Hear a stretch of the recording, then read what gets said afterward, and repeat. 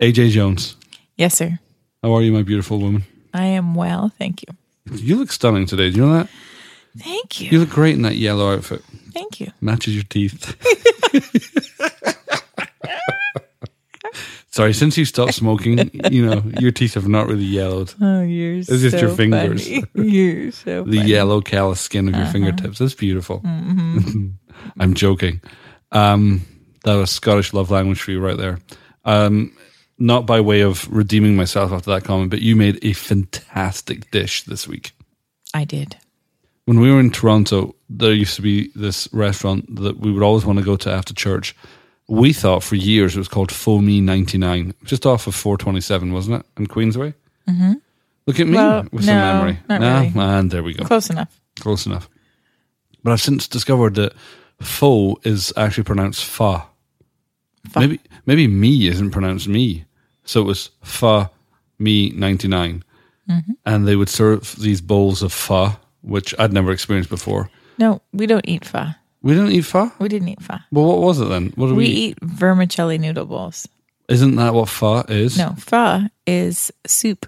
It's those big bowls of soup with the big fat noodles in it. Oh, I thought that's what we had because it was noodles in a big bowl filled with a soup-like structure. No, but and mystery meat. Yeah, but there was no soup. Oh. It was soupless. It was soupless. It just did have fluid in it. Yes, small amounts of fluid. Okay. I just thought it was a poor man's portion of soup. I thought that's what pho was. Anyway, every Sunday, or most Sundays, we'd go there and you would have this bowl of fresh herbs, vegetables, chicken or beef, and then this kind of like spicy soup-like thing that isn't soup that you would pour over it, and then you'd eat it with noodles, and it was absolutely filling and absolutely delicious and completely cheap. And I haven't had it in years because I haven't found a pho place. Yeah, it was like $5.99 for this massive bowl of food. That was superb. Yep. But this week, you made a paleo version of it. Talk to me about that. I did. Well, one of the things I miss about Toronto is the pho that we're not having because we're having a vermicelli noodle bowl. But anyway, I miss Foamy 99. So I got it in my head that I thought, I'm pretty sure I could make a version of that with zucchini noodles.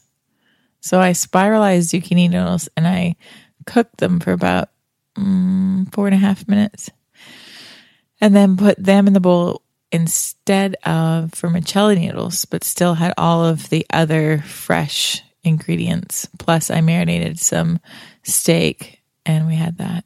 It was a taste sensation. No word of a lie. It was a party in my mouth. It was so deliciously spicy and fresh and zesty, and it was absolutely delicious. For a recipe that you pulled out of your head, it was absolutely amazing. I had to write it all down afterwards so that I wouldn't forget what I did. Are you going to post it on the blog this week?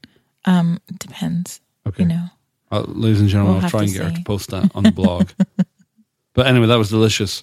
AJ, you ended up going to Warby Parker and order some glasses. I did. And everybody picked a pair that I don't like. Yes. Well, what's funny is that there was 5 pairs. There was 2 that he liked, but really just 1 that he really liked. And that was the one I hated the most. And then there was these 2 pairs that I thought really looked good and he didn't like. And those are the 2 that got the most votes. So, but I'm fine. We live in a democracy. I think we have a winner. Right. And mine should arrive this week. So I'm going back to being Specky. Specky McGee. Other than that, I went to the dentist, went to work. But the big news is we have friends in town this week. We do. Our dear friends Dan and Laura Osman and Mark and Kim DuPont have been ministering at Grayson this weekend. And it's been awesome. It's been lovely having Laura here. I've forgotten how beautiful Laura's voice is. Let's talk about Laura's mean-spirited nature. If you've never met Laura, you'll know how ridiculous that statement is. There's a handful of people in my life that are honestly so pure-hearted. So sweet. So sweet and genuine. It takes you a while to realize it's genuine. But so sweet and pure-hearted that you wonder if you're actually saved when you're around them. Yeah, or like to begin with, you think they can't possibly be that sweet. Right. So off the top of my head, you've got Becky Dollar. Yep. Would be one of those people. Michelle Wouters. Mm-hmm. And then Laura Woodley Osman. Who are just so tender and beautiful spirit and just so in love with Jesus and so childlike and adorable. Anyway, so she's been leading worship, which is absolutely amazing. And Laura, I know you listen to our podcast, so we just want to tell you we love you. And if you have never heard Laura's music, if you've ever been in a meeting that we've been ministering at, there's a good chance you've heard her music because whether you realize it or not. Yeah, her album Home is one of the best soaking CDs I've ever personally soaked to, and I absolutely love it. If you don't own a copy, you want to go to iTunes and download a copy. It's superb. It's amazing, yeah. And then Mark was ministering all weekend. We're going to talk about Mark in a second because I want you to tell some stories if you wouldn't mind. Okay. But that was our week. Good food. 24 is finished, so we're at a loss of what to do. I don't mind that it's finished. I didn't think it was that fantastic. Right, you were a little bit traumatized by it. Now you're swapping the trauma of Jack Bauer for Gordon Ramsay because we're in the middle of MasterChef. And then your pho, but except it wasn't pho, but it kind of was. And I went to the dentist, you got some glasses, and we did a conference all weekend. What did your dentist say, darling? My dentist said, you must be from Scotland based on the dentistry work that you have. And I said, you're correct. I think when he looked at me, he just saw dollar signs. No. Because of all the restorative work that needs to be done. Oh, well, yes. There's a whole color in your mouth that shouldn't be there. Mm-hmm. Mm-hmm. That's right. I think he's going to mine it and then sell it and make jewelry out of it. We had a reader's question this week. Yeah. This is from Amy. And Amy asked, well, first of all, she said something very nice. She said, I don't really know how I stumbled onto your podcast, but I've listened to every one and I love it. Well, thank you.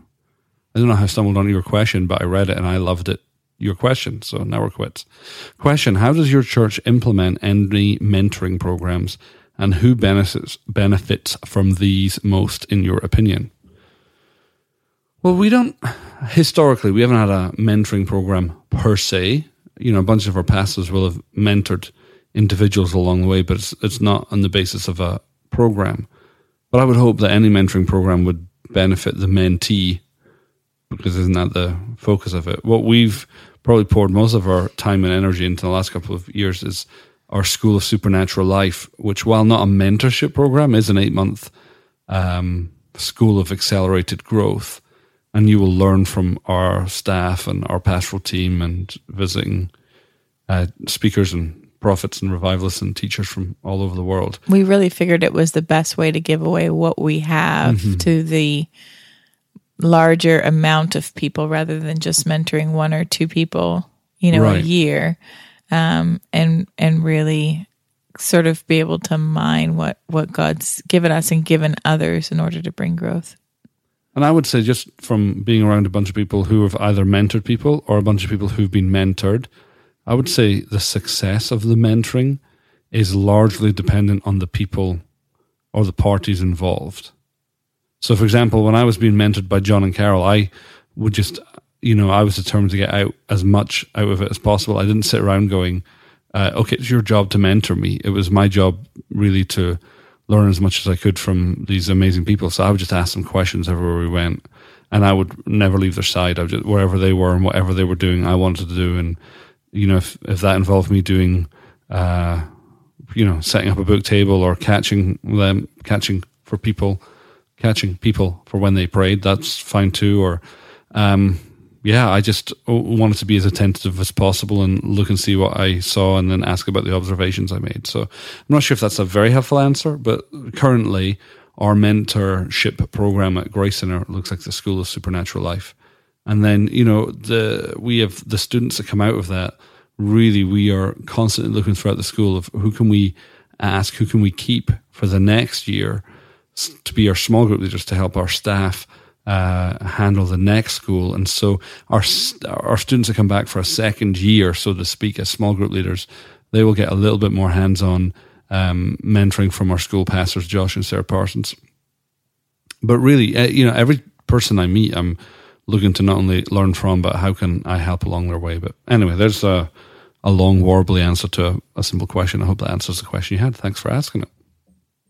AJ, you have told the story a couple of times this weekend, but I wanted to talk about our first encounters with prophets, because I think nowadays we take prophets and the prophetic ministry I don't think we take it for granted. I hope we don't take it for granted, but I think it's such a normal part of our everyday life that I certainly have forgotten that once upon a time it was just this foreign concept to me. Mm-hmm. And so I thought it would be fun to talk about our first experiences with prophets. And because of Mark's visit in town, you've been telling the story a lot, but for people who weren't at the conference or haven't heard it before, I know you've told it as part of your testimony.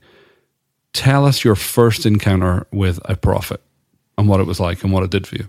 Yeah. So my first encounter with a prophet was with Mark. And I had been going to the church in Toronto, I don't know, I want to say about 6 months or so. And I was still struggling with an enormous amount of stuff. It was within a year, I think, after Dad had killed himself, and I was, not eating, not sleeping, just completely obsessed with killing myself. So there was, significant issues still going on. So you're very broken, very damaged. You're suicidal. You're bulimic. Anorexic. Okay, take your pick. You're anorexic. Your life is pretty much in shambles, and you've turned up at this church, and you've been on there for 6 months. And then what happens? So it was a Sunday night meeting, and we had gone. Sandy and I had gone, and Sunday night meetings were always fun because they were, a bunch of different churches would come together and we'll have food and all that kind of stuff. And so we went to the meeting, and I remember seeing Mark come in, and I didn't know who Mark was. I mean, I think they'd been there for a little bit by then, but I don't think I had actually seen him. Sandy knew who he was. And so I saw him come in, and I had asked Sandy, I was like, hey, check out that, look at that guy in the leather jacket. And she said, oh yeah, that's Mark Dupont. At the time he had a red mullet, if I remember correctly. His hair was redder than it is now, and it was a mullet. We should ask him to bring back the mullet. No. If I was going to say anything was missing from this weekend's conference, it was probably a red mullet. Yeah, that's true. It's true. We didn't have any mullets. But anyway, so I'd, seen him, and she said, oh yeah, that's Mark Dupont. He's a prophet. And I didn't get that. I was like, what do you mean he's a prophet? And you mean like an Old Testament prophet? And, as I was telling that story this weekend, Mark says, yeah, like that, but better looking. So it was kind of funny. But anyway, normal service, they did worship and whatever. And Mark got up and started speaking. And in the middle of speaking, he stopped and he pointed at me. And he said to Sandy, Sandy, who's that girl sitting next to you? And Sandy said, it's AJ. And so I said, AJ, stand up. And so I stood up, and he proceeded to walk through my life with so much detail that I was almost terrified. I was like, how does he know this? I don't understand. And, tell me things that nobody knew. I mean, and certainly nobody in that building knew. He couldn't have gotten information from anybody there, and I was hanging onto the chair in front of me, with a death grip, as he told me all this stuff. And he, told me stuff for 10 minutes. And then at the end he said, I see a gold box, and I knew what the gold box was. I mean, the gold box was where I had an actual bronze box. I still have it, where I kept all my stuff from my dad, who had killed himself, a year or so before. And I had recently decided that I was going to try and kill myself again, but I was going to make sure that it worked. And so I had written these letters so that after I was gone, there'd be a letter for my mom or my cousin or whoever. And even in death, a shaper. That's pretty funny. Anyway, so yeah. So Mark finished his prophetic word with,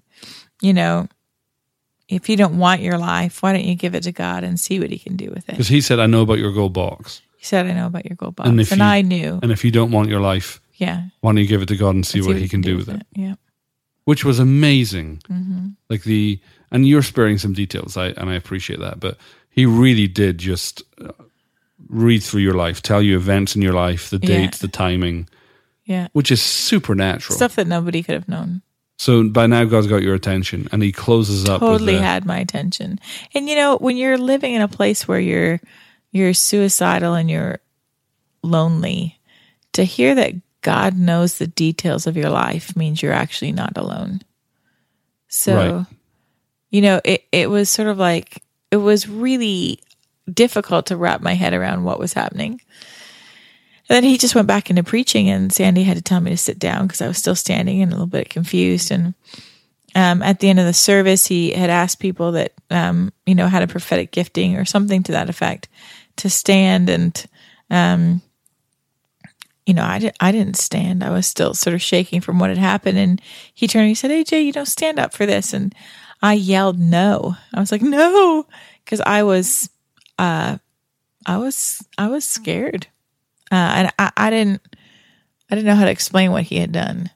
And anyway, he said, oh, it's okay. You don't have to be afraid. And I was like, okay. And so he got us all to move out into the aisle and started praying for people. But he came and he probably stood about a meter from me, or a yard and a little bit for the Americans in the room. And he got that close, and all of a sudden I fell over. And now that wouldn't freak me out. But then, I'd never even seen anybody slain in the spirit. So I was like, there's something wrong with me. I can't stand. Call a paramedic.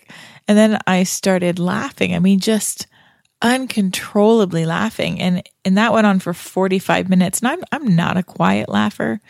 My face was cramping. My stomach was cramping. I was, and the whole time I'm thinking, why are you laughing? Dad's still dead. Life is horrible. Why are you laughing? Trying to kind of convince myself not to, but I could not stop laughing. And, Mark hadn't said anything about laughter. He just prayed something, I don't even really remember. And of course there's people that are going, more Lord. And I'm thinking, you guys should be calling somebody. I'm having a mental breakdown here. Call an ambulance, But, I know I got up off the floor that night, quite a while later. Right. And I've never struggled with suicide since then, or eating disorders. I still didn't sleep for another couple of years after that. But it was literally like my whole life shifted onto a different axis. I love that story for so many reasons. But I think, for me, I think true prophetic ministry is a revelation of the Father's love. When I see prophetic ministry administered properly, all it does is display the kindness of God. So I think about you being lost, alone, broken, and suicidal, and you just thinking that everybody's forgotten about you, and God would speak to you directly through Mark and let you know, hey, honey, I know everything about your life. And not only just say I know about your problems, but also address your problems and fix them supernaturally. I think is incredible. And to tell somebody that is completely suicidal that God has a plan for your life, hey, why don't you give your life to God and see what he can do with it, was the first time I remember starting to think forward instead of just surviving the day. Right. My first experience with a prophet is way less I don't want to say impressive, but yeah, absolutely way less impressive, way less interesting. But for me, it was nonetheless absolutely life-changing. I remember reading a book, which if podcast listeners, you have not read this book, I can't recommend it to you highly enough. It's called Surprised by the Voice of God by Dr. Jack Deere. It's the first book I ever read, probably the first charismatic book I ever read. And in it, he details accounts of Paul Cain, a prophet who's still alive today. And when I read the stories that he was describing, I was dumbfounded. I was literally, I couldn't believe what I was reading. I just thought, I have never ever heard anything like this, and I'm struggling to believe that this is true. And for me, that piqued an interest in the prophetic for me. I just thought, this is the most outlandish thing I've ever heard. If God is still doing stuff like this today, then I need to find out where he's doing it and who's doing it through. And that started for me was a multi-year journey into the prophetic. And for most of those years, I never even met a prophet. And I didn't even know what a prophet looked like. And again, I find it funny now that we live in this culture where so many of our dearest friends are prophetic and are prophets and walk in that culture, and it's a part of our normal everyday life. But I read that book and just thought, this is unbelievable. Again, if you haven't read that, well, I'll put a link in the show notes to it. That led me to another book by Mike Bickle called Growing in the Prophetic. And if the first book blew my mind, this one, I had to stop, and I honestly had to stop, take breathers, because I was struggling to believe it was true. And then, did a bunch of research and kept reading and was just astonished that God was doing something so powerfully on the earth and that prophets were real. Literally, it'd be like finding out that somebody like Elijah and Elisha or Moses were still alive and the stories that you read about in the Bible were still happening. That's what happened for me. And so I saved up all my money to fly to Kansas City to go and see for myself, like, is this stuff real? And I remember going to Kansas City, and it was so funny. When would this be? This would have been 2002. And IHOP was just in its early stages, really. It was in a double wide trailer off Grandview. And I went there and got connected with Sean Bowles through the Lord, obviously, but through complete randomness. I just found somebody online who was in Kansas City. I didn't know Sean, didn't know who Sean was, emailed Sean, and he was super hospitable, super gracious. Said, oh yeah, absolutely. Here's my assistant's number, and just email her. She'll hook you up. And she absolutely did, and connected with a bunch of people. But that, after reading for a couple of years about prophets, I remember the first time I ever met prophetic people was in the cafe. I forget what the cafe is called. In Kansas City, and two prophetic gentlemen just sat down and did the same thing. They just sat before me and told me the secrets of my heart. It was just I just wept. I actually got it on video somewhere. I filmed them, and they just talked through my life, and they began to tell me who I was from God's perspective. And it was all the stuff that I thought God had been telling me for the last couple of years, but I didn't believe it. I thought I was making it up. And I just thought, I don't know what this is or how you do it, but I absolutely have to have it. And that set me on my journey of learning to hear God's voice and, understanding who he is and what he's like. But I just think it's amazing. I think prophets are such a great gift to the church. I think, Jesus was a genius to give us prophets. And I think prophetic ministry is probably my Jesus favorite is thing a genius on the planet, to see prophetic ministry administered brilliantly. And then you can have a whole lot of fun with it. Yeah. Yeah. If you're going to mention fun, you have to mention Gary Morgan. Very fun. Probably the most fun prophet. Probably one of the most fun people, period. You want to be like randomly rating prophets on their funness. Well, we could have a funometer. Oh. We could invite all our prophets over and say, okay, make me laugh. That's a very interesting idea.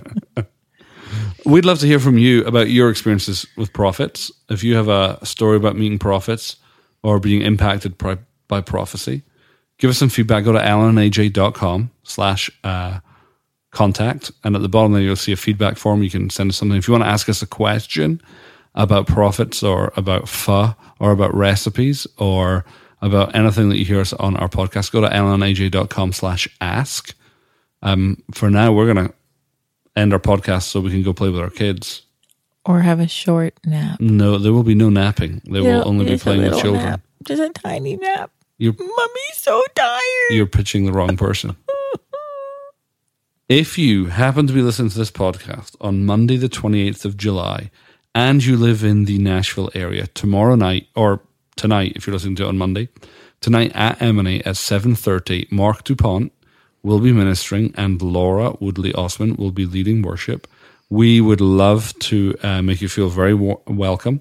If you want to come to Emanate, just go to emanate.me. Find out the address. We'd love you to come and just experience the goodness of God in worship and in ministry. Mark is going to be ministering. He'll be teaching, preaching. He'll no doubt be prophesying, just given the nature of who he is and what he does. But thank you again for tuning in this week. We super appreciate it. And until next week. Adios. Adios. Adios. A biento. See ya. Sayonara. Arrivederci. Hasta la vista. We're done. Baby.